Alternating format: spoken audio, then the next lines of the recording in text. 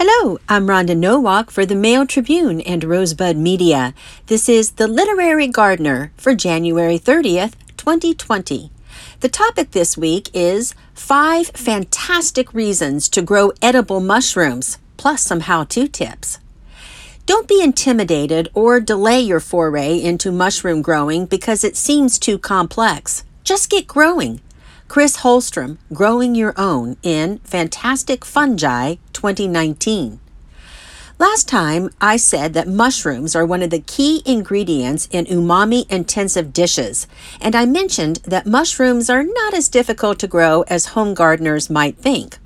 Inspired by author and mushroom grower Chris Holstrom's can-do attitude, I've decided to try growing some of these fantastic fungi myself. Before I get into fungiculture details, though, let me explain why I believe including mushrooms as part of our gardening efforts is a great idea. First, mushrooms are delicious. Their texture and flavor make them an ideal meat substitute for cooked vegetarian dishes, or they can be eaten raw in salads. I eat a lot of mushrooms, so it makes sense for me to grow them at home. Second, by growing our own mushrooms, we can try varieties that are not typically available in grocery stores. White button mushrooms are the most common variety sold in stores because they have a longer shelf life and transport better than other mushrooms. Why not try something different that we can eat fresh picked from the garden? Tasty but delicate oyster mushrooms, for example, are not commonly found in markets, but they are one of the easiest kinds of mushrooms to grow. Just right for beginners. Shiitake mushrooms are another easy-to-grow variety that are usually sold in stores only after they've been dried. Third, growing mushrooms at home is an act of environmental stewardship because we're not adding to single-use plastic wrapping in our landfills, and we're not adding carbon dioxide emissions into the atmosphere from transportation vehicles. Fourth, trying our hands at fungiculture stretches the gardener's skills. If you've been gardening for years and are looking for a new adventure, growing mushrooms fits the bill. Fifth, and perhaps the most compelling reason to grow mushrooms, is that the experience brings us in intimate contact with the mysteries of mycelium. All our lives, we've been treading on top of the largest living organism on Earth, and we've probably never even realized it.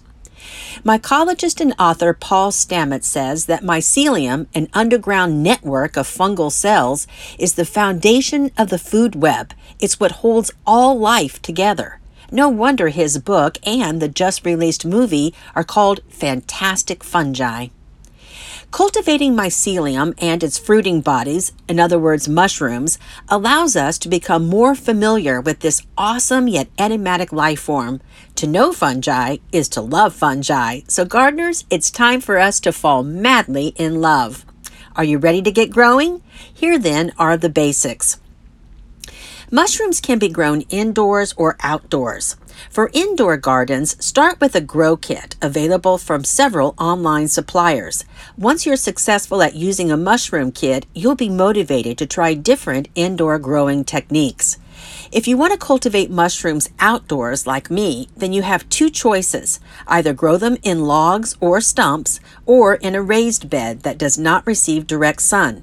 I'm going to try both methods to see which one works best within the microclimates of my landscapes in Medford and Bandon. In Medford, I'm utilizing a raised bed that hasn't been used much in the past few years because it's tucked partially underneath the spreading branches of a Japanese maple. My plan is to dig out most of the soil in the bed and then in early March replace it with layers of fresh wood shavings from late winter pruning, fresh horse manure, and some of the soil from the bed. Each layer will be watered so the substrate is moist. I'll inoculate the layers with pink oyster mushroom grain spawn. This is a tropical species that's better suited for warmer climates. Blue oyster mushroom spawn prefers cooler temperatures to fruit. I've learned that successful gardening in Medford requires that I have protective cover available in case of early spring frost and summertime heat waves. This is particularly important for outdoor fungiculture, as is keeping the substrate moist by watering during our dry summer months. In Bandon, I'll grow shiitake mushrooms in logs made from freshly felled red alders. Shiitake strains like to grow on hardwoods, but I also have some conifers to thin out, so I'm going to experiment with growing blue oyster mushrooms in Douglas fir logs. I'll use branches or logs 3 to 6 inches in diameter and 2 to 4 feet long from trees that have been felled no longer than a month prior to inoculation, so native fungi or bacteria have not yet colonized the wood. I purchased mushroom plug spawn, which will be hammered flush with the wood into 1-inch deep holes, drilled in staggered rows over the entire log. I'll use a 5/16-inch bit and space the holes 6 inches apart and the rows 2 inches apart. The holes should be covered with wax to keep moisture in and bacteria and competing fungi spores out. The logs need to be stored off the ground in a shady area. I'll stack them horizontally, log cabin style, to allow air circulation, or they can be leaned vertically against a supporting structure. Logs also need to be watered during the summer so they don't dry out. If conditions are favorable, I might get a harvest of mushrooms in the raised beds and/or on the logs this fall. However, I may have to be patient and wait until next year for the mycelium to fruit.